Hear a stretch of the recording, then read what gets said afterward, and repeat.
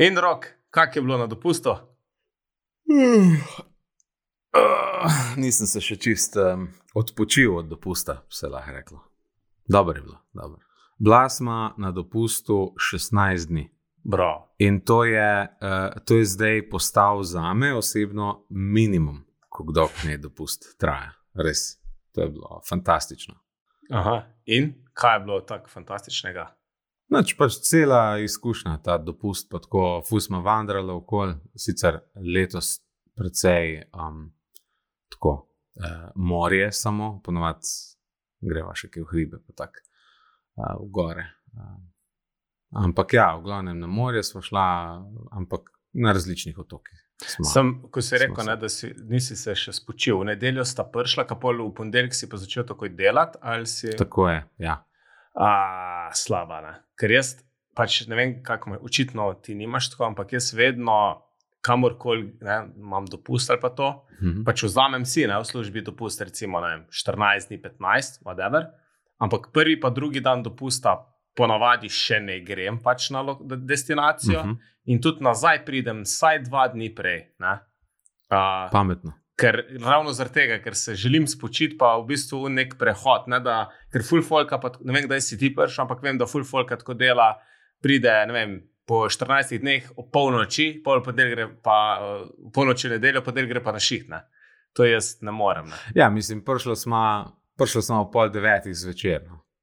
No ja. Mislim, moja služba je itak drugačna kot od nekoga druga. Sam res pa je, da me je že takoj v ponedeljek čakal en tako zelo smotan delovni dan, da sem rabo iti v Ljubljano, par sestankov opraviti, nekaj z filmom, diske predajati, pa tako naprej. Bilo je veliko takega smotanega dela, no. Tako da pametno.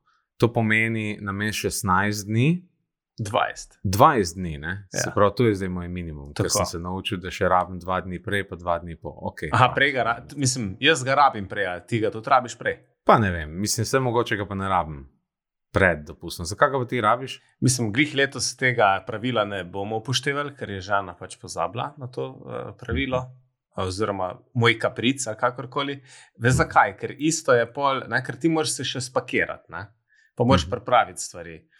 In sploh, če cele dneve prej delaš, ne, pač tega prej ne narediš in pol ponavadi dan, ne, preden greš na dopust, zadnji dan do polnoči ali pa do 2 zjutraj pakiraš, pa še nekaj, ker itak si bil na šihtu do 5. Itak, ja. In ne, zato pol kao, ne, da je ta spet lahek nek prehod, da se umiru, ne, da ni na horuk, ampak letos pač ne bo, tako da sem rekel, da moramo letos pa že en vikend prej to narediti, ne. Pa drugo je pa, ker mi moramo za 4 ljudi to delati zdaj, ne? Tako da itak, ja. Je še tukaj bolj kompleksno. Ampak isto mantro imam tudi glede teh vikendov pa to, ne? Tudi za vikend ponavadi, no, pač v 99 postih ne pridem domov pač zvečer, ne? Probam prideti najkasneje ob 6 je ono res, ne, hard stop, ker takrat imamo ponavadi večerjo. Še rajš pa vidim, da ob kakih 4, da je pol tako malo easy, da še malo razpakiraš, ko ponavadi, če pa kdaj prideš kasneje, ne vem, tudi za vikend, pa itak razpakiruješ ti še cel teden, imaš tisto potovalko tam, ne? Itak, ja. Jaz jo še vedno imam tam. Ja, tako je to. No in, se pravi, če si bil na morju, večinoma pa je bilo bolj morsko in kaj sta počela? Tako. Ja, sem sprobal vekanje. V Puli? Tako, kot sem ti rekel? Ja, v Puli. In? V Puli smo bila en cel teden, ker je bil tam Pulin filmski festival in smo si tudi tako kar precej teh filmov gledala. Ful dober ambient, drugače ta amfiteater pa to. In cel teden sem gledal tam tist Wake Park, ne, postavljen. In sem šel pol en dan sprobati. Ti si mi predlagal, da ne vzamem 2 uri, ne, če se prav spomnim. Ja, da bo bolj easy, ja. Ja. No, zdaj sem si 2 uri. Tako da nekje v 2. uri enkrat sem poštekal. Tako vost, ampak nisem prišel mimo prvega ovinka nikoli. Aha, kaj je ful, mislim, oster. Ja, in tam ti tista vrv popusti, preden ti ta druga zagrab, ne. Jaz sem pa ves čas v bistvu, tako, nisem se še naučil zavijati, sem tako po notrni strani parka sem preveč vozil, skozi sem imel vrv tako ven obrnjeno, kar pomeni, da sem še daljšo to traso imel, ki mi vrv popusti pa spet zagra. Mislim, fora je tem... Škaj z desno nogo naprej furam. Štekam te. Ker to je pa v smeri uringa kazalca in imaš pol za hrbtom. Ker jaz sem pa isti problem imel pa prejšnji teden v Dupleku, je pa kontrasmer uringa kazalca, ker sem pa levo nogo naprej. Ja, se večinoma levo naprej. Ne? Ja, fora je tem, jaz sem se v Dupleku sem imel malo večje težave, pa tudi slabšo opremo sem imel. Ampak ja, fora je, verjetno si ugotovil, ti bi dejansko mogel biti skozi po zunanjem robu, da imaš vrv skozi napeto, ker potem ne cuka. Tako je. Ampak se nisem še naučil zavijati. Pa je bilo že konc 2 ur. Oziroma, mislim, da sem imel še 5 minut do konca, ampak sem bil že tako utrujen, da sem rekel, dost.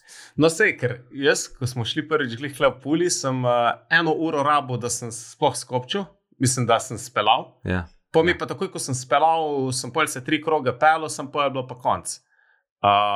Tako zato sem rekel 2 ure, ker v Dupleku sem pa hitrej skopčil. Sem pa že po 10 minutah. Tako da ja, je bilo pa samo ta kontra. Ne? Tako da ja, in koliko cajta so te pol, te ki hrbet, roke so te bolele naslednje dni? Ja, čutil sem, ne vem, še 3-4 dni sem čutil posledice itak. Kar konkretno, tako sploh v ta kita v sklepu, ne? Tukaj ful. Ja. Ne, ampak to je taka prijetna bolečina, ne? Ko veš, da si neki delo, pa da te zdaj boli. In kaj pa Jasmina ta cajt, je bila na pijači? Ali... Ona je pa šla smuče. Ja, cool. Ja, ti se laže, ne? Ampak ni poštekala. Sam res pa je, da ni ustrajala cele 2 ure, po 1 uri pa še malo imela dost in je končala. Ampak tako ti bom rekel, njej ni bilo zanimivo in moram reči, da tudi meni ni bilo tako zanimivo, kot si mi ti to prodajal. Okay. Tako, mislim, to je tako kot to tvoje supanje, ne? To, ko si mi govoril o tem supanju, pogrem pa enkrat na tisto desko gor, pa mislim, pa raj sem v kanuju. Ja, cool. Jaz sem pa mislil, da ti je bilo cool, da sem te hotel reči, če gremo kdaj skupaj v Duplek. Ne, res, mislim, vse je dober feeling je, ko te fura po vodi, ampak na rolki biti je 100-krat boljše. Tako, če primerjam, ker je podobno, ali pa bordanje, snowboardanje, je boljši občutek kot to, dlje časa traja, pa manj drago je. Tako da, in te 3 karakteristike, če dam na kup, to wakanje mene čisto zgubi. Če bi imel to doma da bi jaz imel doma en svoj lasten park, zastojn, pa vodo, polja, ampak to škoda denarja. Res. No, sem pa rolkanje si umejeno pa bordanje. Kdaj si pa na zadnje rolko pa bordu? Ja, lani med korono sem si kupil majhen skatič. Veš, pennyboard se reče. Je pa res, ja, to si pa rekel. Ja. No, in sem se učil med tem, ko smo bili v tisti prvi karanteni, takrat, ko se je malo sprostil, da si lahko začel ven hoditi, pa to, ker na začetku 1 teden, mislim, da je bilo, da si lahko šel samo v trgovino, ali kako še. Pa, ko se je pa malo sprostil, se pravi, pennyboard je, za tiste, ki ne veste, to so tiste čist majhne plastične rolkice, ki jih imajo mulci. Ste jih že videli. Ful so velika koleščki, pa majhne deske, taka plastična, enobarvna je ponovadi. In sem si pač to kupil in sem se igračku s tem, da sem se naučil voz. Jaz nikoli v življenju zares nisem skateal ali pa kaj. Enkrat sem se, en kolega mi je enkrat za par dni posodil en skate, pa sem se na njem stacionarno učil, kako olja narediti, pa sem malenko zdvignil skate. Ampak ni me nikoli to zanimalo, te triki pa to. Ja, igrati to, ta Tony Hawk 2, to smo si drka, ampak ne pa zares skate. Ampak mi je pa všeč ideja, kot prevozno sredstvo. Nekaj, kar kao daš na ruzak, pa daš spet na noge, pa se spuraš dalje. In zato sem si ta pennyboard kupil, ker sem živel v Ljubljani, pa je taka enostavno prevozno sredstvo, ki ga lahko imaš vedno s sabo. No, v glavnem mi je Jasmina kupila zdaj za rojstnan, mi je kupila skate. Sam ne ta trick skate, ta z obeh strani zavit, ampak kako se že reče ten cruiseboard. To je v bistvu tako kot pennyboard, samo malenkost večji je. No? A ni longboard? Ne longboard, ne, longboard je drugo. Longboard je daljši ponovadi od tega klasičnega skata. Cruiser je pa toliko velik kot klasičen skate ali pa malo manjši. Ponovadi ima ta zavoj, vsaj na eni strani, da lahko tudi take neke basic trike naredi, se pravi, teoretično bi lahko olje naredil, ne. Ampak je in ista ta velika kolesa ima, ne, ker recimo ta trickboard, ne, ima ful majhne koleščke, v bistvu zelo občutljive na, ne vem, pač vsak kamenček te malo zmotne. Sem ta cruiser je polguna neka klasična rolka, ko so bile včasih verjetno, ne? Ne. Zgleda tako, ko letim pokazal, kako sliko, da boš cruiser board. Škoda, da nije slike prav svoje. Ful je taka lepa. Cruiser board. Tole recimo je cruiser board. Ja. Vidim, ja. To je tako veliko, da lahko enostavno daš obe nogi gor. Ne? Recimo, medtem ko tisti pennyboard moj, ne moreš niti, veš, na skateu naj bi najprej daš eno nogo naprej, z drugo se odrivaš, ne? Potem pa daš obe usporedno na deski gor, ne? Ja. Da lahko se nagibaš naprej pa nazaj, ne? Ampak na tistem pennyboardu je to bilo zame, ker sem velik pa težek, je bilo kar naporno, no? Tako da sem večinoma imel to nogo, s katero stojiš gor, sem imel ves čas naprej, no, obrneno s prsti. Medtem ko na tem pa avtomatsko pač lepo se poravnaš. Ne, lušna je, no. V glavnem to mi je precej boljš, kot pa Awakenje. Sem pa probal, kdaj sem pa to probal? Ne, ko smo šla z Jasmino smučati na Jahorino, takrat sem si od enega kolega sposodil board, pa sem probal, če mi je to cool. In sem se v bistvu učil cel teden sem se učil bordati. Brez, nisem šel na noben tečaj, pa kaj, kar sam sem se pač spuščal dol. Ja. Pa sem počas poštekal. Je zabavno, zanimivo, no. Sem spet, ne, minus to, da moraš iti dejansko nekam, kjer je sneg, pa da so karte drage, ne. Zdaj, medtem ko skate, je pa vsak asfalt je okej, ne, razumeš? Plus, da ga lahko uporabljaš kot prevozno sredstvo, kot bicikelje. Ja. Pa isti ta feeling imaš tega drsenja po svetu, ne, veš. Ta isti feeling je. Tako da zato mi je, recimo, če bi dal po vrsti, bi dal na vrh, bi dal skatanje, pa bi rekel precej niže dol bordanje, ful niže dol mi je pa Awakenje. Tako da moraš mogoče ti kdaj skatati probati. No. Ja, ker jaz v bistvu bordam, ne? Ja. Pač, meni je bordanje vrhunsko sploh letos. Sicer letos sem po parih letih šel spet, pa sem videl, da mi je bilo v bistvu, ne vem, vse to sem razlagal, ne? Ful boljš, kot kadarkoli prej, ker sem fizično bolj pripravljen, ne? Se pač pozna. Mi je to pač ful dober, pač Awakenje mi je itak top, no? Ker je pač alternativa bordanju, ne? Zimsko, ne? Ja. Ker je čist tak kontrast vodni in pač ker ima rad tudi supanje, ne? Ja, nisem sploh razmišljal nikoli o rolki, no? Sploh zdaj, v tem zadnjih parih letih, ker jaz sem imel kot mulc sem imel neko rolko, pa nisem se s tistim neki furfuru, pa osnovna prehod srednje šole sem si kao želel skatati, ker je bilo takrat ful popularno. Itak je. Ampak skati so bili tudi kar precej dragi, ne. Ja, itak, ja. Jaz recimo nisem imel skata sem zaradi tega, ker je bilo to drago. Veliko mulcev je imelo skate, pa nisem vedel, koliko so te mulci dobili za te skate, ker so bili vsi tako ful dragi. Meni je bilo to vse to res nenormalno drago. Tako da ja, mogoče zdaj razmislim, da si pa še kak... Ja, sem veš kaj je težava, ne, zdaj razmišljam. Ker pri bordanju, če padeš, ne, padeš na snegu. Malo te rebra lahko bolijo, to je najhujše, pa rit, ne. Pri Awakenju padeš v vodo, mogoče malo vode popiješ, ne. Pri skatanju pa recimo, ko sem se učil tiste prve 2-3 dni, je bilo kar zabavno, no. Tle sem imel eno tako ogromno krasto, koleno eno sem si kar precej pograspil, tako da je pač malo bolj ekstremistično v tem smislu. Ne, ziher, se tudi mogoče zaradi tega nisem v tem ni tukaj privlačen, ne. Ja. Ampak tudi zdaj ne vem, ker zdaj na šihce furam pa s biciklom, ne. Tako da ne bi se glih z rolko. Probal bi, ne vem pa, če si mu pa... Bom ti jaz, ko se vidima, kaj uživati, vmes svojo posodo, da maj probaš. No, cool. Se, če znaš bordati, po moje boš to hitro poštekal, se ni. Ja, se. prvo, kar moraš se naučiti, je odganjati se z nje, pa ko se enkrat na njej gor, je pa praktično ista stvar. No. Pač loviš balans, pa se premikaš, ne, da obračaš desko v pravo smer. Cool.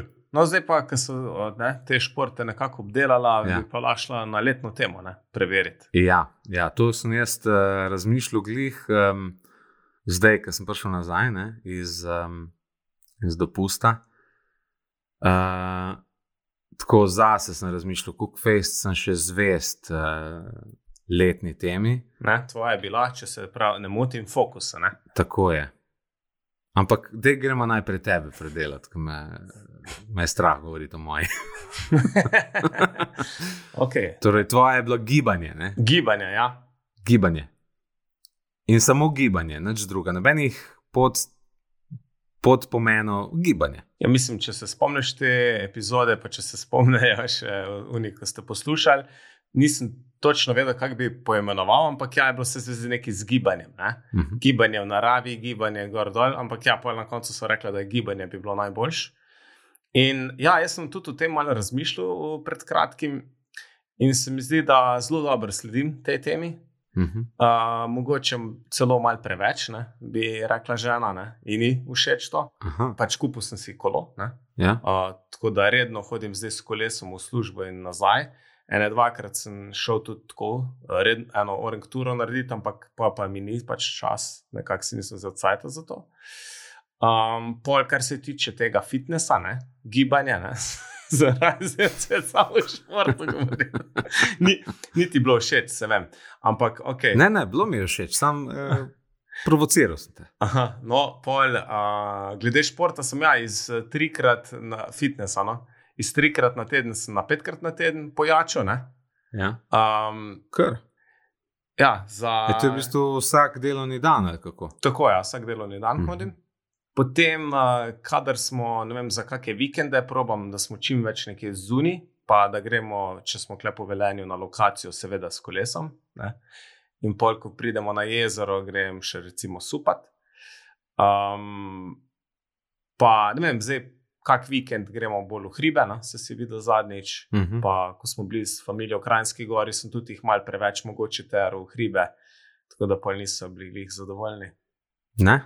Zakaj? Kaj je bilo prenaporno? Predolg. Ampak jaz sem zelo zadovoljen, kako sledim temu. No, pa še take stvari, kot je, ne vem, board, pač po zimi sem pol spet po dolgem cajtu začel malo bolj ful. V bistvu sem imel 8 teh smučarskih, borderskih dni letos, kar že dolgo nisem imel. Pa zdaj le tole wakanje, sem pač probal na teambuildingu, pa zdaj posebej sem šel gor, tako da jaz kar mislim, to gibanje v smislu športa, da kar dobro sledim tej temi. Pa sem razmišljal, kaj bi bilo naslednje leto lahko, Ja. Pa bi jaz kar obdržal, veš. Ker na isti boš, ok. Ja, ker mi je to tako všeč, sam še pojačil bi, pa vedno tako probam, razmišljam v smislu kakršnih koli, ne vem, družinskih in takšnih aktivnosti, kako bi vključil to gibanje. Se pravi, da imam ful večji poudarek neki fizični aktivnosti, če se le da v naravi, predvsem ostalim, se pravi prioriteto. Pa se to tudi na drugih področjih pozna, kot to, da pozno poslušam kako Sinapso za editirati, recimo, tudi na projektu Raketa, tudi tam pač malo včasih zaradi tega zanemarim, tako da iz tega vidika se mi zdi, da je zelo dobro to.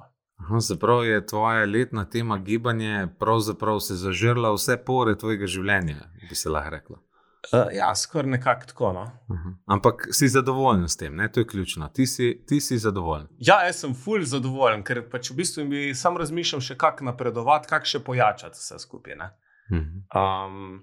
pa pol v smislu, sam to mislim, ima bolj posredni vpliv, mislim, ni direkt gibanje, ampak je posledica, pa hkrati preventiva, da hodim ful bolj redno na fizioterapijo zdaj, pač začel sem hoditi lani, ko me je vsekalo križo, zaradi gibanja, ampak potem sem pa nadaljeval s tem, enkrat na mesec grem približno, tudi preventivno. Pa ja, na masaže hodim, se pravi, zdaj hodim enkrat na mesec na fizioterapijo, pa še enkrat na masažo hrbta. Ker masaža hrbta je pa pač imamo pač prek službe, imamo for free, je pač en tak perk, ne? In tudi pa to izkoristim, tako da ja, nekako je to zaradi tega, ne? Plus, da se moram zdaj začeti malo bolj raztegovati tudi, ne? Ker imam pač malo ene mišice malo zakrčene, ker preveč v bistvu gvihtam včasih. In sem tudi to zdaj probavam, da bi še mi to v rutino nekako padel, ne? Tako da, ja, ne vem. Ampak, ne, recimo, če daš zdaj še to masažo noter, pa fizioterapijo, pa tako naprej, je potem beseda gibanje že malo preveč omejena, ni? Gibanje kot zdravje, kako se pravi? Ja, zdrav življenjski slog, ne? Ne, mislim, če bi pa pol, se to pa ladam za naslednje let, ne? V bistvu, ne? Pa sem pol nadaljujem. Da ne boš rekel, ja, moraš imeti drugo temo, Martin, ne? Gibanje 2, zdrav življenjski slog. Ja, ne, pa še kle, mislim, to pa nima veze z gibanjem, oziroma spet posredno, ne? Je pa ta prehrana, ne?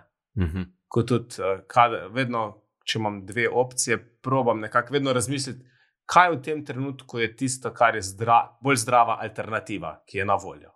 Kako pa veš, kaj je zdrava alternativa? Si kaj prebral o tem, ali sam iz te splošnega znanja? Pač neka lastna presoja, ne? Zelo subjektivno je to. Ja, pa splošno, ne? Se pravi, namesto da bi neki ocvrt ga jedel, pač ne ocvrt, oziroma namesto da bom jedel krompir pa meso, bom raje solato z ribo, ali pa tako v tem smislu, ne? Ali pa ko si lačen, ne? Ko bi neki posneko rad, ne? Ja. Namesto da pač bi ne vem, čips ali pa kokice, ne? Bom raje banano, sadje prvo pojesti, ne? Ali pa čokoladico. Včasih tudi čokoladice, ne? Ampak to spet, vem, da je pač v bistvu totalni bullshit, ne? Proteinske čokoladice, da so, ampak še vseeno je nek odzadij, da je pa mogoče pa malenkost boljš, ko pa navadna čokoladica. Ko pa Snickers, ne, recimo. Ja. Tako. Banano pa kaj, namakaš v med noter. Ne, hecam se. Mislim, zdaj smo pa žalo si me. Verjamem, da ti ne bi to nikoli naredil. Nikoli, to pa res ne. Ja. Ok, super. Se pravi, ti si zadovoljen s svojo letno temo in ti gre čudovito. No, in verjamem, da je pri tebi podobno, Rok. Kako pa je pri tebi? Mislim, do neke mere je ok, ne? Se pravi, fokus, rekel, da je moja letna tema, se pravi, da bi skušal letos malo se manj natanko namazati, ne? Zdaj sem recimo v enem trenutku, ko sem prišel iz enega daljšega dopusta domov in pol imaš vedno eno tako ptičjo perspektivo dobiš, ne? Ker vidiš kar naenkrat, v kaj si se nazaj vrgel. Zdaj, seveda sem imel zdaj en naporen projekt, na katerega smo se pripravljali in v tem smislu sem bil strašno fokusiran samo na en ta projekt, ne? Tako da v tem smislu leto fokusa funkcionira, ampak res pa je, da je veliko drugih stvari zaradi tega trpelo in da so se vmes prikradle razne malenkosti, ki so spet postale del nekak mojega, tako bi rekel, tedenskega ali pa mesečnega dela, ki bi jih komot pač delegiral nekom, ne? Da ne bi jaz to delal.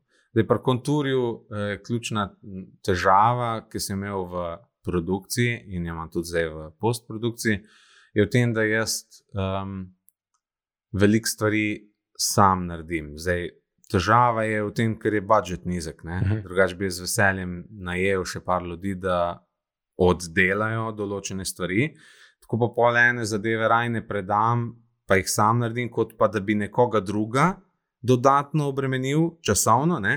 Ker vem, da je obremenjena ta oseba mogoče že s tem, kar trenutno dela, pa že to ne dela 100% kvalitetno, če me razumeš, ne?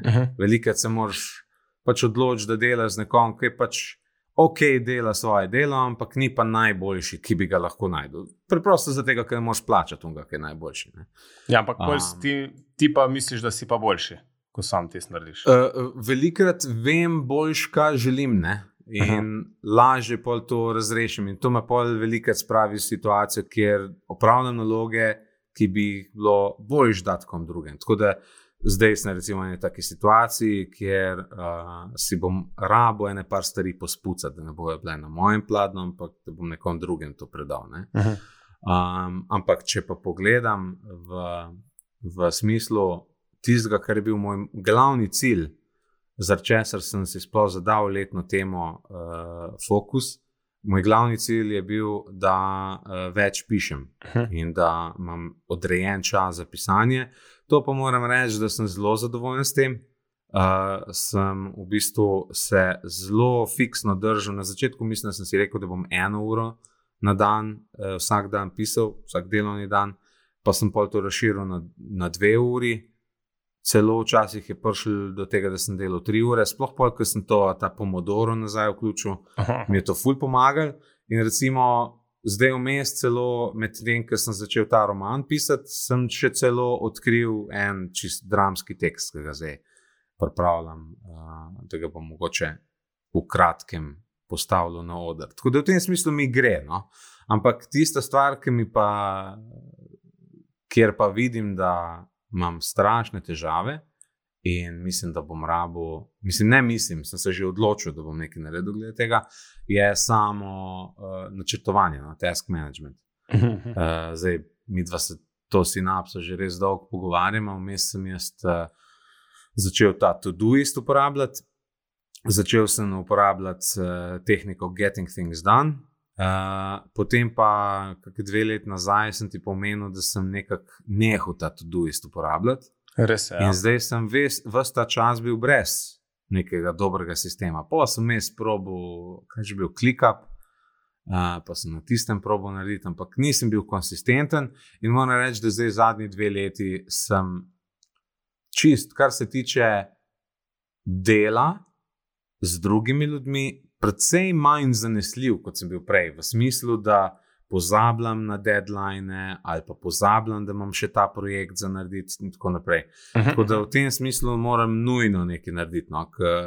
Že sam za tega, da se bom še lažje fokusiral na stvari, rabim imeti spet en sistem. Zdaj, vmes sem imel na roke napisanega, sem nekaj časa uporabljal. Tisti je bil dober, da sem malo skristaliziral si določene stvari, ampak zamuden, ne? Pisati na roke stvari, vsak dan na novo delati plan na roke je zamudno, zato ker določene stvari so samo ponavljanje iste operacije, ne? Prepisati naloge, ki jih prejšnji dan nisi naredil, pa sem imel razne checkliste, kaj moram vsak dan narediti, pa sem si mogel tiste kvadratke skozi delati, tako zamudno je bilo. No? Ja. In rabim to pač zdaj vse nazaj nekako spostaviti, tako da ta teden, kljub tomu, da imam še ogromno enih drugih stvari zraven, sporedno probavam še nekako si spravljati na papir, katere projekte oziroma naloge vse imam trenutno, veš tako prav v Getting Things Done filozofiji, se pravi razdeliti nek nadprojekt, kot je, ne vem, recimo ta film, ali pa nadprojekt, kot je recimo, da delam eno gledališko predstavo, ki ne bi jesen pozim, se ne vem kdaj, ker spet ta COVID kašlja naokoli. To je nadprojekt, ampak spodaj imaš ful enih stvari, kot režiser, ti delaš neko lastno režijo, pa se moraš nekaj dogovarjati za scenografijo, nekaj za kostumografijo, to so lastni projekti v resnici. Ne?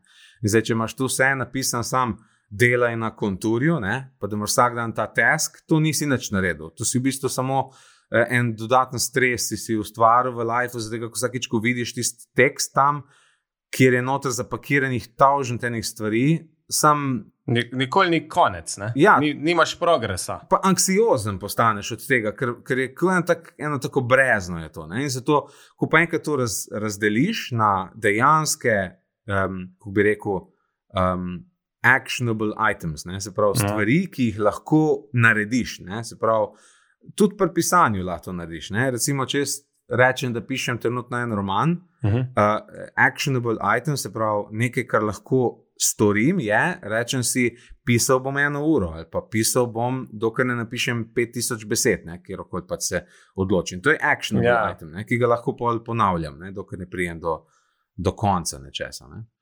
No in tako da to zdaj nazaj postavljam in se zaradi tega, ker je edino orodje, ki je bilo res dobro, zato se vračam nazaj na Todoist. In zakaj v prvi vrsti, zakaj si sploh takrat prekinil s tem? Ker sistem več ni funkcioniral. Prezakompliciral sem si sistem, se pravi v Todoistu sem imel ogromno enih tagov, ki sem jih dodajal vsaki stvari in me pol že sam to delo task managementa me že to začelo frustrirati, samo po sebi postalo en tak. Se pravi, da si verjetno se ujel v zanko tega mikromanagementa, ne? Tako, lahko bi se tako rekli. In zdaj probavam razmišljati o tem, da ne bi ponovil iste napake, da si čim bolj enostaven sistem naredim, ki bo dovolj kompleksen, da ujame vse noter. Ker ful pa verjamem v to, kar je ta David Allen v Getting Things Done poudaril, da task management ne more biti samo to je tisto, kar delam od 9 to 5, ali pa od 7 do 3. To je pač cel life. Vse stvari so, mislim, zakaj bi bilo to, da moraš doma pa omaro zašraufati manj pomembno, pa manj projekt, kot pa to, da moraš v službi poslati mail tistemu klientu. To je oboje spada v isti sistem noter. In zato zdaj spet nazaj razmišljam o tem, kako to sestaviti. Veš kaj zdaj, ko tako razlagaš, pa ko si umenil, kao opažam, da v bistvu imam jaz nekak podoben problem. Mislim, jaz nikoli nisem imel tukaj fejst razdelano kot ti, nikoli, ampak sem pač imel nekak stvari pod kontrolo. In zdaj po mojem zadnjih tudi cirka 2 letih, jaz nisem nikoli, da sem rekel, zdaj sem pa nehal vse naenkrat uporabljati, ampak sem postajal manj strikten do teh stvari in sem tudi isto pri sebi opazil, da posledica tega je, da pač večkrat na kaj pozabim, ali pa full cajta traja, da kaj naredim, ker pač pozabim, da je treba tisto narediti, ali pa da sem površen pri določenih zadevah, ali pa celo, ker se spet, tako kot sem še iz prejšnje epizode razlagal, ne držim nekih teh svojih načel v smislu, da deli za sprot, se mi pol pač stvari naberejo in pol sem sam slabe volje in se še ful teže lotim teh stvari. Tako da, predvsem tudi v tem zasebnem, bi rekel, sem to opazil, ker včasih sem imel vse pošlihtan, zdaj pa nimam tukaj. Ampak kako si imel pošlihtan? To si pač v glavi vse nosil ali si imel dejansko kaj napisano? Ne, sem tudi Todoist uporabljal, pa koledar. Se to v bistvu zdaj koledar še vedno uporabljam, še najbolj, Todoist pa ful manj, pa vmes sem pa malo šaltu, v smislu pa sem šel na Google Tasks, ker isto mi je tam bilo preveč enih taskov že napisanih, pa sem rekel, grem iz nule. Pa bežiš pred njimi, to je pa boljši sistem zdaj. To ali pa v smislu tudi, ne vem, pač teh side projektov, pa tako, ko si ti rekel, ne vem, sem nekako zaznal, da si začutil sam pri sebi, da si spet preveč stvari naložil, da si opazil. Jaz isto to pri sebi zdaj opažam in tudi spet razmišljam, kak stvari, mislim, se nimam jih tukaj za pokenslati, ampak da mogoče ne bi rad novih stvari jemal, ker bi rad imel več tega prostega časa, bodi si za gibanje ali počivanje, končni fazi. Ker nikoli v lifeu si nisem dovolil kaj preveč počivati, na tak ali pa drugačen način. In imam ful težavo, že ful cajta si želim, da bi en cel dan ležal, stari pa gledal televizijo. In si nikoli tega ne privolim, mislim, težko se spravim k temu. Vedno je neki, pa mogoče pa zdaj pa je glih malo fraj, pa bi to, pa bi uno, ali pa v končni fazi, da gremo se pa zdaj rajš gibati, da gremo rajš ven.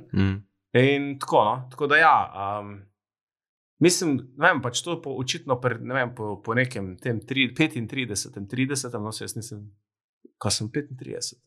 35, boš, ali si? Ne, nisem. Si bil. Kako ne? Nisi 86-letnik? Ja, sem. 35 si, jaz sem bil pa 36. Ja, ta leta so to. Rabiš trenutek? Ja, mater. Smrt se strmo bliža. 35, ok. Pač, no, očitno so to ta leta, ne? Ko pol ugotoviš, da manj je več, ne? Ja. Ali kaj? Ja, pa začenjaš ceni določene stvari, ki so se ti zdele samoumevne. Ja, to pa druge stvari tudi. No, v smislu, prej se mi zdi, da bil ful bolj grebatorski, pa karijera gor, karijera dol, zdaj pa si mislim bolj ne, hočem imeti dosti časa popoldne za familijo, za neke hobije, koničke, ne? Oziroma bolj želim sebe dati bolj na prvo mesto, ne? Veš? Ok, no, se pravi, zdaj pač ti razmišljaš, da moraš si to urediti, ne? In da greš nazaj na to doist. In si že začel sporedno to delati, ampak koliko dalec si zdaj, ali pa ne vem, kak bi vprašal? Nikjer, praktično. Aha. Mislim, takrat, to imam prav v koledarju noter, ko sem prebral to knjigo Getting Things Done, ne, je bil en tak nasvet noter, da si vzameš čas, da greš čez cel svoj life in da si vse izpišeš, kar imaš za narediti. Ne. To se mi zdi dobro pri tem Getting Things Done sistemu. Ne samo to, kar zdajle delaš, ne, ta mesec ali pa to četrtletje ali pa niti samo to, kar delaš to leto. Ampak življenjski cilji, kaj bi želel doseči v svojem življenju? Kaj so tvoje prioritete v tvojem življenju? Zato, da ko sestavljaš neko zadevo, nek sistem, ki ne bi ti pomagal živeti dobro življenje v resnici. Ne? Task management je nekako, jaz gledam na to kot en tak fundament za dobro življenje. Zato, ker če imaš ti stvari urejene, če si ti ažuren, če ti uspešno opravljaš svoje naloge, potem boš tudi notranje zadovoljen, pomirjen in tudi lažje počivaš. Zato, ker takrat, ko počivaš, te možgani ne procesirajo 17 nalog, ki jih ti nimaš nekjer napisani, pa ti pol v tistem trenutku, ko zapreš oči, ti pa glih švigne na plano tista ideja, pa sem rekel, da bom to naredil, pa sem pozabil, ne, recimo. In to mi je bilo všeč pri tem sistemu in takrat je pisal da si pač vzameš čas za to, da to vse izpišeš, da vse spraviš na papir.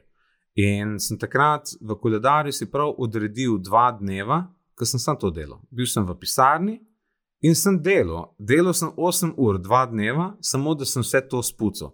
In zdaj tokrat si jaz malo lažem, misleč, da bom to lahko nekako sporedno delal. Ne? Ampak že tekom tega pogovora zdaj ugotavljam, kako neumno je bilo to razmišljanje, da bom rabil pač si vzeti ta čas, mogo se bom spet usedeti, se pogovoriti v bistvu sami seboj, da se spravim nazaj v red. Ja, itak, ampak to je tak task, ne, ko sicer ti pomaga na daljši rok, ne, ti v bistvu ful stvari olajša, ampak trenutno pa kao ne bodi ga treba. Ne. Ja, tako na poto ti hod, ne, tukaj drugi stvari ima za delati, zdaj bom pa še to delo, ne. Ali pa zdaj bom pa jaz nekaj planiral, ne. Nared, ne. Ja, veš kaj, mislim, jaz pač nisem v tem, no, da to pripravljam, ampak ja, ponovadi jaz to pač ta novoletne zaobljube v tem smislu malo več stvari izpišem, kaj želim, ne, pa ni na ta način. Ampak kaj imamo pa zdaj v bistvu na malinci, ker tudi tukaj pač se skuša, da smo vedno bolj produktivni, pa kaj so za eni načini. Je pač čisto en ta, se ne vem, je Getting Things Done, kakorkoli, no, se v večjih teh. V glavnem, da si napišeš ta naslednji dan 3 najbolj pomembne taske. In pač tiste 3 taske pol naslednji dan pač prvo narediš, to je to, no. Tako, da se probaš malo bolj sfokusirati, ne. Pa se mi zdi, da zelo dobro funkcionira, no. Pač ful simple, ni ful nega planiranja, ampak jaz imam itak ful nekih, ne vem, ali opomnikov, ali nekih taskov, ker not po koledarju, ne, pač ta timeboxing varianta, ko sem razlagal. In pol ponavadi sam pogledam za naslednji dan, ok, kaj zdaj sem že tukaj cajta predstavo, zdaj bom pa res jutri naredil. Ali pa ne vem, imam 5 stvari not, kjer je 3 pa res zdaj bom prve šel delati, ne. In je pol tudi itak ful boljši feeling, ko jih narediš, ne. Ker si rekel, zdaj sem pa naredil to, kar sem želel narediti, ne. Itak, ja. Jaz sem vseeno prepričan, da mora to biti nekaj posebej, ne koledar. Zato, ker na koledar je zgledan kot na nek urnik, ki si ga odredil. Ampak urnik ni isto kot tisto, kar moram jaz narediti. Ti si lahko pol, in zato sem se spogledoval s sistemi, kjer imaš koledar integrirano, vse to isto imaš tudi lahko, sam tiste funkcije nisem nikoli uporabljal. Ti lahko pol, če imaš neko nalogo za narediti, rečeš, to nalogo bom zdaj naredil, ne? Ampak to, da pa ti veš, katere naloge vse ima za narediti, pa mogoče v širšem smislu, ne samo kaj je takoj naslednja naloga, ki imam za narediti, ampak tudi nek širši pogled, kako velik del celotne pogače je to v resnici. Ne? Ja. To ne more biti noter v koledarju, to mora biti nekaj posebenega, ne? Mora biti, če seveda to potrebuješ. Ne? Mogoče je drugače, kadar si del ene večje ekipe, kjer imaš ti samo eno specifično področje, ki ga pokrivaš, pa recimo v mojem primeru vse moje stvari praktično so projekti sami zase, kjer moraš biti sam svoj šef in sam svoj delavc. Ja, vem, ampak tudi v tvojem primeru je verjetno ti, v bistvu tudi, če si v ekipi, pač vodiš vse te projekte, ne? In pač bi rad imel pregled nad njimi. Ja, sem isto izvajal, tudi ko sem bil na Sava projektu kot IT-ovc, sem tudi imel sistem za menedžiranje taskov. Tam sem v bistvu prvič sploh zvedel za to, sem vedel, da to obstaja, ampak tako. Prva knjiga, ki me je prepričala v to, kako pomembne so te stvari, je Time Management for System Administrators. Odlična knjiga za vse, ki so sistemski administratori, ampak mislim, da je velik del tistih stvari, ki jih ta avtor noter razlaga, prenosljivih na kjerkoli področje. Noter je recimo govoril o tem, nekaj specifično se ukvarja s time managementom, se pravi z razporejanjem časa, ne taskov. Ampak noter recimo razlaga o tem, kako pomembno je razumeti, da ima vsak človek svoje lastno razumevanje časa glede na svoje lastne projekte. In zdaj ljudje, ki pridejo do tebe kot sistemskega administratorja, vsem se tisto, kar ti reče, da moraš in ti zdaj narediti, vsem se najbolj mudi to, ne?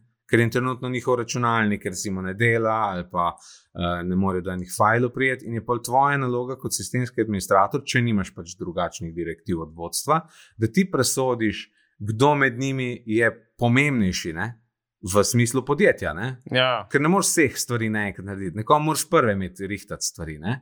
Pa tudi glede na vse ljudi, ki prehajajo k tebi s svojimi lastnimi težavami, nad njimi je še sam sistem, ne? Ker če recimo na sistemu nekaj ne dela, pa nekdo prije do tebe reče, meni maili ne delajo, pa imaš ti način, kako pošlješ lahko ta mail njegov, ki mora nujno nekdo druga dobiti, ampak hkrati moraš pa rešiti strežnik, da lahko maile sploh dalje pošilja, kljub temu, da lahko ti temu posamezniku rešiš ta problem, je boljš, da greš delati na onem največjem problemu. Pa tudi, če je on največji moneymaker v firmi. Zdaj, ker firma zgublja cash ne samo zaradi njega, ampak zaradi vseh, ne? Če ti maili ne delajo, recimo, ne? Kot en tak bizaren primer. In ko sem bral to knjigo, mi je ful mi je dala, no? Glede tega, kako razmišljati glede dela, glede razporejanja časa. Super knjiga. Ja, se ena taka stvar je pač zelo podobna, oziroma kako prioritizirati v tem digitalnem marketingu North Star Metric, ne? Kot North Star, kot severna zvezda. Kako? Ja. Aha. Kaj je to ta glavni KPI, ne? Ja. Key Performance Indicator, ne? Ki ga hočeš z vsemi aktivnostmi pač manjšimi vplivati na njega. Ne? Ali pa polk včasih, ko delaš stvari, pa ne veš, ne? Točno to, kjera je bolj pomembna. Ne? Ja. In jaz imam tudi pač itak, da imam tudi ta problem, vsega imamo vsi, ne? Ker tudi pač v firmi, mislim, mi itak nimamo IT-ovce in če kakšna stvar za IT, ki si že glih omenil, pač jaz pol porihtam, ali pa tudi karkoli drugega. No? In pol te včasih zanese, ne? Ker ti mogoče tista stvar, ko te pride zmotiti, ti je lažja ali pa bolj zanimiva, oziroma je samo izhod v sili, ker nočeš unga svojega rednega narediti. Ne? Itak. Pa zato, ker je mogoče lažje za razrešiti, ker je samo en majhen task, ne? Ja. Ki ti bo vzel 3 ure, se boš na koncu dobro počutil, tam imaš pa nekaj, kar traja 3 mesece. Pa... Tako, ne? In pol pač, kaj sem si jaz pač, glede na to, da sem pač v prodaji, ne? Pa da sem prišel kot direktor prodaje, ne? Da bom povečal veleprodajo, sem si na steno dal pač prodajni cilj, na lepo list, ne? Koliko letos želimo prodati, pa vprašanje, ne? Koliko si danes prodal. Ne? In pol imam tako zraven, se včasih zdaj že v bistvu ne vidim več, ampak tako, ko sem spet v neki zagati, se sam pač tako obrnem proti steni, ne, pa rečem, ok, zdaj lahko delam to pa to, ne, in pogledam, koliko si danes prodal, kjera, zdaj ta task gre pod to, ne. Itak, ja. Čeprav sem se recimo tudi včeraj, hipotetično, ko sem prej razlagal te 3 naloge, sem si za danes dal 1 naloge, ko nimajo veze s prodajo, ampak pravijo, pač moram jih narediti, ne? Fajn bi jih bilo, ne? Zato sem si jih dal za task. Ampak pol pa vmes, pa ko vidim, da je pa neka priložnost, ok, pa imam pa zdaj pa nekega potencialnega novo stranko, ne?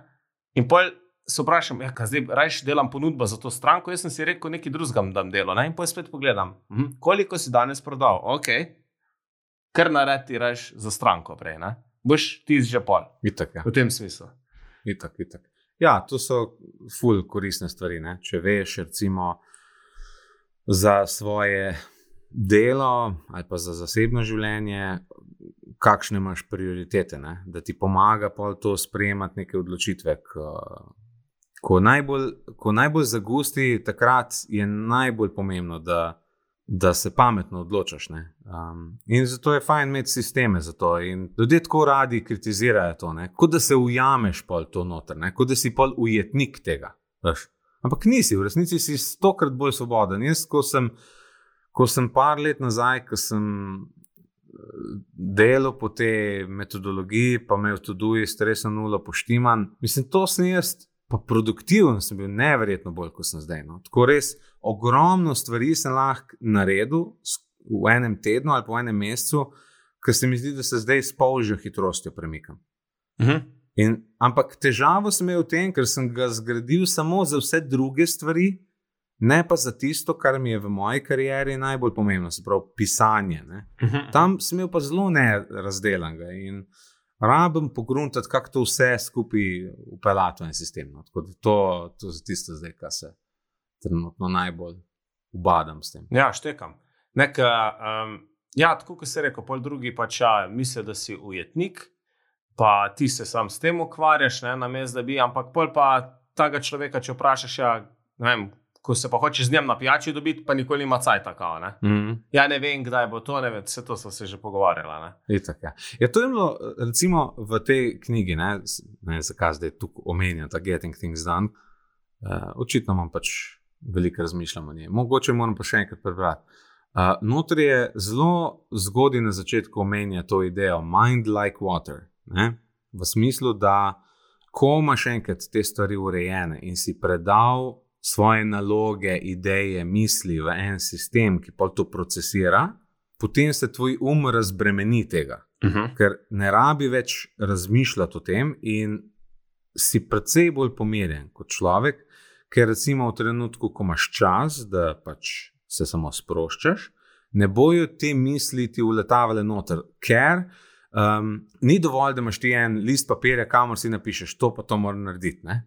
Pomembno je, da ti ta list papirja pa pogledaš in dejansko nekaj narediš s tem podatkom, ki si ga dal noter. In ko enkrat začne tvoja glava zaupati s temu sistemu, da če jaz napišem recimo v to-do-ist noter v inbox neko idejo ali pa neko nalogo ali pa nekaj, kamor nekom drugem dati za nalogo ali pa karkoli, pogoogli to na netu, ne. Ko enkrat glava začne zaupati, da ko se to napiše tam noter, da se bo dejansko s tem nekaj naredilo, ali se bo to dalo v nek arhiv, recimo če je ideja za nek tekst, ali se bo iz tega naredilo nek task, ki se ga bo enkrat v tednu, 2 porihtalo, ali se ga bo dalo pa nekam v arhiv za potencialne bodoče taske, če už kdaj v prihodnosti delu. Na tem, ko enkrat glava začne temu zaupati, potem neha stalno to isto idejo ti dajati ven, ne? Dokler pa nimaš tega narejenega, boš pa isto idejo stalno dobival, ne? Še kar nisem mu na mail poslal. Ja. Pa čeprav ne moreš sretno čim maila poslati, ne?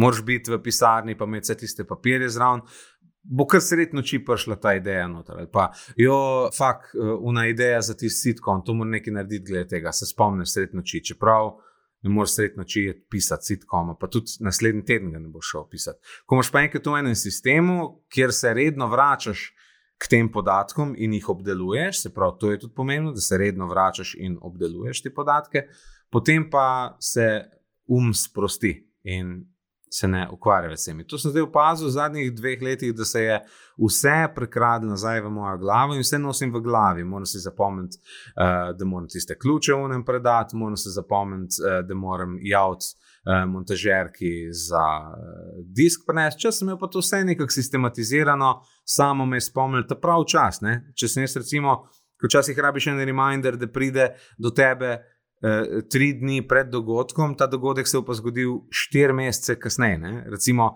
imel sem noter v sistemu to, da je treba psa cepiti. To sem imel vedno noter urejeno in ko je tisti dan prišel, ko je bilo treba na tem začeti delati, sprav, ne tisti dan, ki je zadnji dan, ampak sem si dal 1 mesec prej. Ne? Ja. Rabiš psa cepiti. In potem sem si nekam po tistem dal noter v sistem, noter, kdaj bom to naredil. Odkar pa nimam več tega, sem psa sem zajebal, sem ga šel cepiti, ko je bilo že mim in dejansko je zdaj še enkrat na ta prvih cepivih, ne vem, če veš to, da če si zamudiš, ne more ti 1 mesec kasneje ti ne more dati tistega cepiva, ker bo pes eksplodiral očitno, tako da moram zdaj ga še enkrat čez cel sistem pelati. Isto za mačko, ker sem neka zdravila rabila imati, pa sem pa pozabil, kdaj bi mogel dati, ker ni bilo v sistemu. Čas sem se pa zanašal na to. Pa si pol fulezen na sebe. Pa itak, ja, mislim, zato, ker je butasto, ker sem že bil na boljšem, glede tega. Ja. Pa sem sam pustil, da je se skupaj propadlo. Ja, se vem. Ne morem biti na dobenga tukaj jezen, koliko sem lahko sam na sebe. Ja, res, to zdavor povedal. V glavnem, ja, no, ok, pa to, da te vprašam še. Koliko časa ti pa vzel, pač menedžiranje tega sistema, tako je bil ulaufan na dan? Ja. Veš, da zdaj zapremo malo usta ali pa potrdimo, pač vsi tisti, ko mislijo, da je to pač ti preveč cajta jemlje. Lej, pol proti koncu je bilo težko že, 1 uro minimalno vsak dan. Ampak to je tudi bil razlog, zakaj sem potem to vse skupaj opustil, ker sistem ni več funkcioniral. Drugače pa pol ure in tukaj noter moraš vedeti, da tukaj noter je bilo to, da sem šel pogledat svoj ta inbox v Todoistu, kar je inbox v Todoistu pomeni, Todoist imam na telefonu inštaliran, Todoist imam na Chromu inštaliran in recimo, če mi nekdo poslal nek mail, recimo, če ni bila akcija, da se zgodi, da jo lahko naredim v 2 minutah, se pravi, odgovorim na mail takoj, ker imam takoj podatke na razpolago ali pa imam file tlele na kompu, potem takoj narediš. Ne? Ampak če pa ni, potem daš pa noter v ta sistem. Ne? Dodaš si v inbox, se pravi, na Chromu sem imel Todoist inštaliran, si kliknil na Chrome in si pa lahko si prav dal ali add this email as task, add this website as task. Včasih si videl kakšno spletno stran, kak članek zanimiv, to bi si prebral. Klik in si imel v inboxu in bom že kasneje sprocesiral. Ne? Se pravi, prva stvar, ki sem jo v dnevu naredil, ko sem začel delati, je bilo odprl sem Todoist, odprl ta inbox in sem imel noter od 3 do 10 stvari za narediti. To ni pomenilo, da pol sem šel po inboxu vse te stvari obklukati, da sem jih končal, ker ene stvari so bile veliki projekti. Ne vem, moram zorganizirati, da se bojo kostumi odpeljali do Unga. Ne? To je projekt, to moram najti kontakt od tiste osebe, se dogovoriti z unim ta drugim, se odločiti, kom bom dal, da bo te kostume odpeljal in tako naprej. Ne? Kar pomeni, da če sem imel to stvar v inboxu, je to pomenilo, da sem v Todoistu rabil narediti nov projekt in noter si dati vse te naloge, ki so za narediti. Ne? Ali pa delegirati nekom drugem. Ne? Se pravi, greš čez inbox, vse pospucaš, da imaš ali končano ali pa ustvarjeno kot neke projekte. Potem sem imel pa checklista, ne vem, poglej mail, poglej messenger, poglej SMS-e in sem vsak dan, enkrat na dan sem mail pogledal. Aha, ja. Nisem ga 17krat na dan pogledal. Enkrat na dan, sicer sem ga še vmes kdaj pogledal, če je bila kakšna stvar ali pa da sem kaj odgovarjal, ampak ni bilo pa, enkrat na dan sem ga spucal in inbox zero je bilo zlato pravilo zame. Trenutno imam pa 40 mailov noter in pol jih tako v paniki pol pucam. Pa včasih ga ne odgovorim samo zato tega, ker ne morem zdaj in ne želim ga imeti pa noter v inboxu. Ja. Se pravi, pa sem to vse naredil, pol sem se pa na koncu, ko sem vse to pospucal, sem se pa lotil dela na projektih, ne? Kjer je pa še vedno velik del tega je potekal znotraj Todoista, ampak to je pa identično tem, kaj vsi drugi delajo. Ne?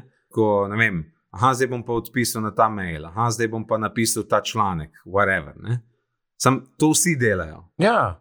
Del tiste pol ure prej mi je pa omogočil, da ko sem končal z delom, sem šel domov in sem bil miren, pa mislim, da sem hitreje tudi ostale stvari naredil. Sumim, dokazov pa nimam za to. A si recimo v primeru teh mailov, ko si glih razlagal. Ja. A pa si pač maile, ker nisi pač mogel takoj odgovoriti, dal pa vsak mail posebej kot task še? Ali si ga pustil neprebranga? Ali kaj si naredil? Ko je Gmail enkrat prišel ven s tem snooze opcijo, sem si za določene dal snooze, se pravi priče enkrat v inbox kasneje, ampak to sem ko sem že nehal s tem to-do-istom delati. Drugač pa ne, v to-do-istu sem si task ustvaril. Za vsak mail posebej? Ja, ne vem, daj mi 3 primere mailov, pa ti bom povedal, kako sem razrešval. Ja, ne vem, pripravim ponudbo, da moram ponudbo pripraviti. Ja, pripraviti ponudbo, to je projekt, ne? Ja. Zdaj, odvisno kakšne sorte ponudbe je, lahko, da imam že jaz nek mušter narejen, pa da mi bo vzel samo pol ure. Ampak pol ure je zame projekt. Majhen projekt, ampak projekt. Rabiš mu odrediti dovolj časa, da ga lahko narediš, ne? Če pa dej pošlji mi uno ponudbo, ki si je zanč Miha to poslal, to lahko pa takoj naredim. To je tako, ja. Ker pač moram sam iti na Google Drive ali pa kjerkoli že imam shranjeno, poslati ali link ali pa file, pa konc, ne, to imamo v manj kot minuti končano. Sprav, to sta 2 popolnoma različna maila, ne. Mail je tako kot, ne vem, tako kot pošta, ki ti prihaja domov, ne. Neki so reklame, ki jih bo stran vrgel, neki so stvari, ki jih sam shraniš za kasneje, če boš rabil, ne vem, prije domov papir z dohodnino, vse naš nič naredil. Shranil boš, ne? Ali pa jaz recimo to sem tudi imel noter task, skeniral sem si stvari, jaz sem imel čas vse digitalizirano. Stvari, in to, kolikrat mi je to prav prišel, stari. Itak, ja. Kolikrat mi je prav prišel. Neka prometna nesreča se je zgodila, Jasmina ni vedela, kje ima zavarovanje, odprl sem telefon, najdu zavarovalno polico, ker sem si jo že zdavni poskeniral in sem po telefonu vse povedal, vse, kaj je rabila vedeti. Vse take stvari sem imel arhivirane, digitalizirane. Tudi dohodninske te papirje, ki sem jih vsako leto rabil pošiljati v Anglijo, tisti firmi, ki mi je pač posojilo zrihtala. Tako da sem imel to vse digitalizirano. Zdaj pa katastrofa, res. Ja. Ne, vse smo isto, ja, isto. In točno tako, kot si rekel, prav jezim se na sebe, da imam to tako neurejeno. Pa zaradi tega si danes bil tako slabe volje na začetku, ko si rekel? Ne, slabe volje sem zaradi tega, ker je toliko stvari naenkrat in se pol usujejo na te in vsi sam čakajo, da boš nekaj naredil, vsi te čakajo z nečim. Časa nimaš dovolj, da vse narediš, nimaš pa jajc, da bi rekel ne morem. In pol si v pizdariji, ne. To me po moje najbolj stresira. Ne, sem še bolj nevarno je pa, da pol, ker nočeš, da se ti to zgodi, pa da delaš to med dopustom, ne. To je pa še slabše. To je še hujše. Ja, med dopustom načeloma nisem nič delal, samo za sinapso sem tisto naredil. Ampak, ne vem, sinapso jaz drugače dojemam. Nimam je čist v isti kategoriji kot recimo te stvari, ki jih delam za Little Rooster ali pa Vihar Media, pa tako. To je vse tako kot recimo pisal sem tudi parkrat na dopustu. Ne velikrat, bolj na začetku dopusta, ker sem imel še določene stvari v glavi, ne, so še prihajale ven. Pa eno pesem sem napisal, tako, ene par situacij se je zgodil. Proti koncu nisem več niti o pisanju razmišljal. Ja. In tudi o sinapsi ne. Ampak tako da sinapsa je malo drugačno, kot pa recimo, ne vem, da bi na nek mail odgovarjal, pa nisem nič. Ljudem se nisem na telefon javljal. Cool, ja. Pa vedel sem, da me kliče zaradi nečesa pomembnega, nečesa, kar ima deadline. Ne, znaj se drugače. Ja, sej, zato moraš imeti kar v bistvu jajca, ne? Pač, oziroma sam si priznati, da se pač svet ne bo ustavil zaradi tebe. Tako je, ja. Kljub temu, da te to tudi malo strah, ne. Ja, itak. Mislim, vidim, da imamo zelo podobne težave, ne? Po nekako podobnem obdobju tega organiziranja sva, ne? Ker jaz sem pa recimo tudi s Tošlom, ne? Včasih sem to vsak dan preveril, ne? Pa mi je ful mal cajta vzel. Pa sem začel na par dni, pa na en teden, pa se mi je pa zdaj včasih zgodil, da sem enkrat na mesec, ne? Ampak kaj pa ti preverjaš v Tošlu, recimo? Vnašam tiste stvari, katere pač jih ne zasprot, ne?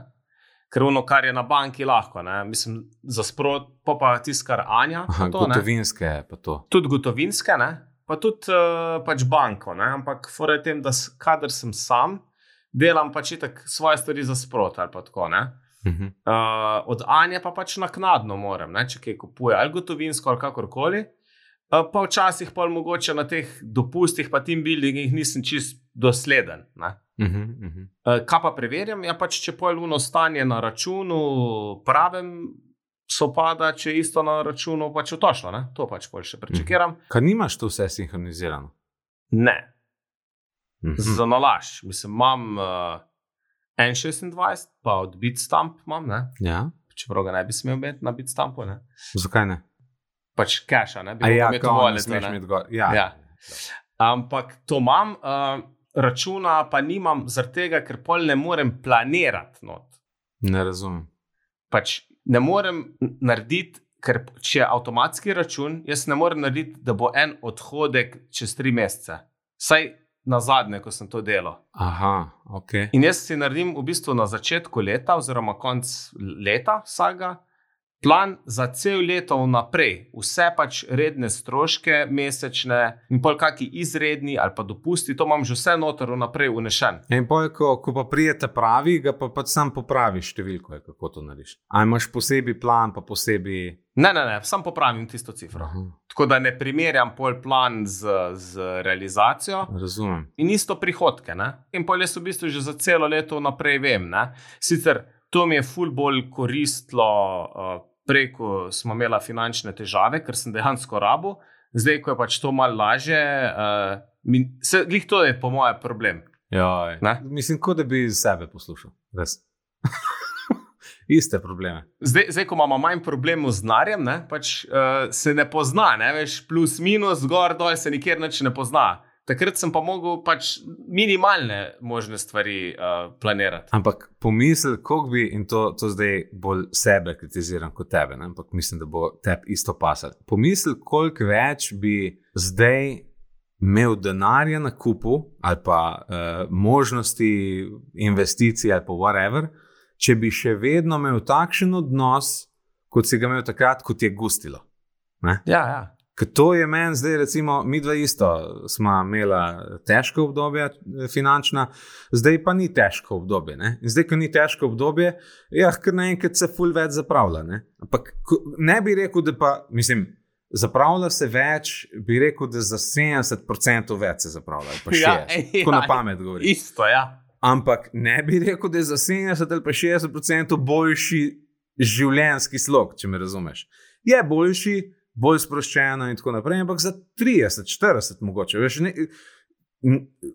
določen denar kar kapla mimo, ne? Samo zato, ker nisi pozor na njega. Tako da to si mi zdaj dal fejs zamisliti, starije, da bom mogel to nazaj. Ker mi da zdaj to nič ne delamo, veš? Čist nič. No, jaz pa še in pol sem se parkrat zalotil, da sem sam še enkrat na mesec to delal, ampak sem pol po šlihtu, ponavadi glih, ko so položnice, ne? Ker takrat pol še ker takrat pa tudi digitaliziram pa to enkrat na mesec, ne tisto, kar ne pride v digitalni. Ampak sem pol zdaj le parkrat se mi zgodil, sem bil tako jezen, pa sem rekel, ne Martin, najmanj enkrat na teden boš zdaj ti to delal, zato ker je te lažje, ti bolj mirno spiš, ker vse je lažje. Yeah. To moram v bistvu še dodati glede teh finančnih problemov. Vem, da to je bilo leta 2017, ne, 2018 je bilo. Glej, veš, ko živiš od meseca do meseca, ne? Ja. Glej, tukaj grozno je bilo, da dejansko Anja se je zmenila s kolegico, da gre na koncert Enrique Iglesias, ne? Pa je že imela karte, pa to, cool, ne? Ja. Do plače naslednje je bilo pa, ne vem, 5 dni, se ne vem v bistvu, no? V hladilniku je bilo še dosti hrane, pa vse, ampak stari, veš, če greš ti na koncert, si boš šel neki na eno pijačo, neki pojest. Anja je šla, jaz sem si to za njo želel. In nismo imela, nikjer nisem imel bankovca, nič, veš. Stari, jaz sem pol na prasku ne vem, kje sem ti skeš našel, nekaj je bilo malega v šparovcu, v avtu, po 5 pa 10 centov keša. Stari, sem na prasku 30 evrov od nekje, ne vem. Yeah. Sem rekel, dej, prosim te, to vzam, prosim te, da boš saj na eno pijač, 5 na bencinsko zamenjati v bankovce to in da boš pol saj lahko dala za eno pijačo je stari. Kak je to koncert, če ne moreš niti enega pera spiti? Tako da takrat sem se zamislil, sem rekel, tole je pa low point, stari. Tole je pa res low point. Ja, mi da smo imeli tudi eno tako obdobje, ko ni bilo keša in nismo vedela, kje bomo naslednje 3 mesece plačala račune. Vedel sem pol, da bo jeseni neki prkaplal, ampak poletje je bila pa čista suša. In imela smo pa že dolgo, smo pa takrat dajala v kriptovalute noter, ne? In sem imel tam eno rezervo, ampak tu sem jaz govoril, tu nema nikoli ven je mala. Što mene tako bolelo, da bi ven iz tam. Takrat sem pol rabo pač vzeti ven. In sem takrat, ker sem vedel, koliko velik denar dejansko ven jemljem, če razmišljam v 10-letnem obdobju in da se bom ustrelil, če bom vedel. Čez 10 let, da sem mogel elektriko plačati, pa sem dal 10 čukov za en električni račun, recimo. Ne? In sem zaradi tega takrat pa rekel, ok, zdaj bomo vzela ven, sem zaradi tega, da bomo lahko prišla čez te mesece, ampak pol bomo pa tukaj povečala mesečni ta šparanje v kriptovalute. Mislim, da smo takrat dajala 30-40 evrov na mesec, ker več itak nismo mogla prvošti. Bomo tukaj povečala, da bomo v enem letu dala nazaj ves cash not, ki smo ga ven vzela. Jaz sem pa za sprot updateu, če se bo vmes cena dvigala. Tukaj dolgo bomo najela noter, da bomo to nazaj dala. Ne? In smo pol dejansko tudi povrnila v ta denar kar v zelo hitrem obdobju in sem bil pomirjen, ampak takrat sem tudi jaz bil tako, tu se velikrat se spomnim tega obdobja, tistih 3 ali 4 mesecev, kako je bilo težko v bistvu takrat. Ampak moraš iti čez to in marsikaj ne gre nikoli čez to, se mi zdi. Ne vem, imaš ljudi, ki celo življenje malo kruzejo skozi life, vedno jim nekdo nekako pomaga ali nimajo stroškov, ker živijo pri starših ali kakorkoli in nimajo nikoli tega soočenja s tem breznom, ki te čaka, če kar naenkrat nimaš keša. Saj jaz vem, da če bi takrat šel do svojih starih, da bi mi pomagali, ne? Ampak to, da sam poskrbiš, ne vem, to se mi zdi ful pomembno. Itak, ne, strinjam se, pa če mi da sem imela tudi, mislim, se daljše to obdobje, ne, sploh takrat eno lajsa, ampak ko zdaj za nazaj gledam, nič mi ni manjkalo takrat. Ne, tudi ne. Nič mi ni manjkalo, bilo je pač težka preizkušnja in sem vesel v končni fazi za njo, plus da zdaj kadarkoli, ko si spet na nekem razpotju ali menjaš službo ali karkoli, ali pa lani ta COVID, a je lahko še slab? Se ne more biti slab, se vem, kak je na dnu, ne? Pač bom pa še enkrat naredil cel ta cikel, pa bo, ne? V tem smislu. Manj me je strah za te neznane pač stvari. Sej, mislim, jaz tudi ni, da smo mi dva imela samo tistih par mesecev, ne? To je kar dolgo trajalo. Ne vem, jaz recimo, ko sem prišel iz Anglije domov, jaz nisem imel nobenega zaslužka v resnici. Na začetku smo bila pač, jaz sem bil na socialni, ona je bila pa študentka, ne? Pa smo nekako probali v Ljubljani skupaj živeti, to ni bilo. Dokler je bila ona še študentka, je še šlo, ker sem pač jaz tako malo napol legalno, ne napol legalno, ilegalno sem bil pač pri njej v študentu, ne? Cest je bilo majka, mislim, da plačuješ, ne vem, koliko je bilo, 70 evrov na mesec za sobo sred Ljubljane, mislim, to je bolano, res.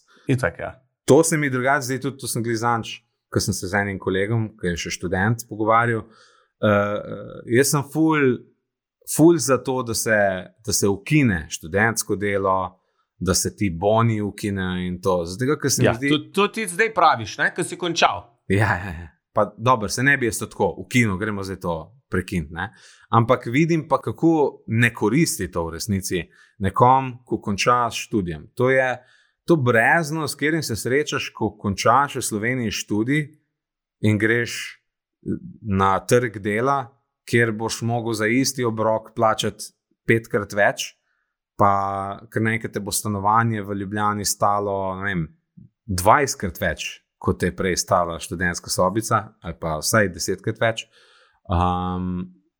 To ne koristi, no? Mislim, nekomu, ki se pripravlja za življenje v resničnem svetu. Verjetno, No, jaz sem kle podobnega mnenja, ne?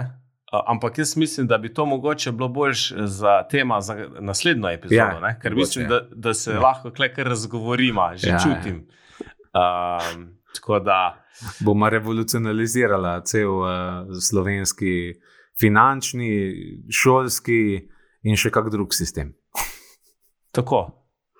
Temu bi se lahko rekli, da sinapsa namenjena. Ne?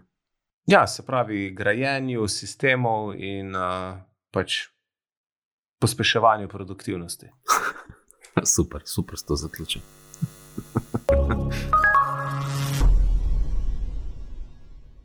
Jaz bi na koncu rad še nekaj povedal, no? Ja. Kar sem želel sicer na začetku, pa sem potem pozabil. Tako, ko sem ti omenil zadnjič v komentarjih, se mi je zdelo, da sem ekstremno veliko preklinjal v prejšnji epizodi, kar sem se zavedal ob poslušanju lete, sploh ob poslušanju z otroki. Kako pa to, da si imel otroke poleg, ki si poslušal? Ja, v avtu smo se pelali, ne? Ja, in si dal noter podcast. Ja, in smo ga poslušali 1 uro celo, ne? Ja. Ampak pa sem rekel, da mogoče pa bi nehali počas, ne? Ampak so vsi hoteli, in Anja, in mislim, vsi so se strinjali, da je preveč preklinjeno in da to ni ati. Ampak kako ti to, kaj ti ta male rečejo, kaj ti reče? Ati? To si pa grdo besedo rekel. Ne? Ampak... Kaj pa ti pa nazaj rečeš? Ja, res je. Kaj pa ne rečem? Ja, ni. Ne, mislim, če se opravičiš, ali kaj? Ali pa ja, njim se opravičim. Ja, rečem, mislim, ni bilo najlepše, ne? Se strinjam, da mogoče. Ampak tako da, pa se, ne vem, a je bilo, vem, da tudi v prejšnjih sva, ne? Danes se mi zdi, da niso skoraj nič. Ne, ker ni bilo zobobolov in podobnih zadev, pa ribih kosti. Ja, pa sem se spraševal, zakaj je bilo tukaj tega. Jaz sem tukaj noter padel in to imel kot nek ventil in zdaj, če sem kakega poslušalca užalil, se mu tudi opravičujem za nazaj. In nekako se bom trudil, da bom manj preklinil, ker tudi ni lepo slišati. Ne? Ja. Tako. Kdaj paše, kdaj so zelo umestne, ja. Ne? Ampak ne pa ves čas. Ne? Se pravi, tista moja o zobozdravnikih tam paše? Tam zelo paše, ne? 1. Ja, recimo, ali pa 2, ali pa moja ko sem rekel, ko smo hodili proti vodi, ne, tista tudi 1 bi pasala, ne, pa pač 10 minut v eno, ne, recimo. Tako. Ok. Prav, ja, ampak pol ne bomo cenzurirala. Nama blipala, ali pa kaj. Če že veni. Ne, ampak tako, naprej, bi se zdaj odločila, da od zdaj naprej bo pa to družinski podcast in da... Ne, jaz se ne bi to odločil, ampak bolj je to samo kontrola, ne, tako, pač tako. Se lahko tudi na drug način izraziš. Tako je. Nekaj ta ameriški sistem, ko se popiska, to mi je meni malo smotan, tako da. Ne, to je pa kar neki ne bo. To je to, Rok, ne? Ja. Odlično, zelo, jaz bi rekel, da je bil zelo prijeten pogovor. Ja, bil je zelo, vse s teboj je vedno prijetno. Mogoče se pa še kaj uživo vidimo, ne? Ja, to pa bomo mogla malo splanirati. Pa ti bom mogoče malo roljko pokazal. Ja, ko mi čakam, ne? Pa me už posnel, kak padem. Tako. Ok. Čibucbal.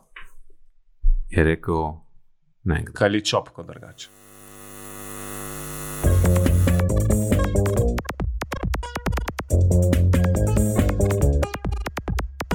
Poslušali ste podcast Sinapsa.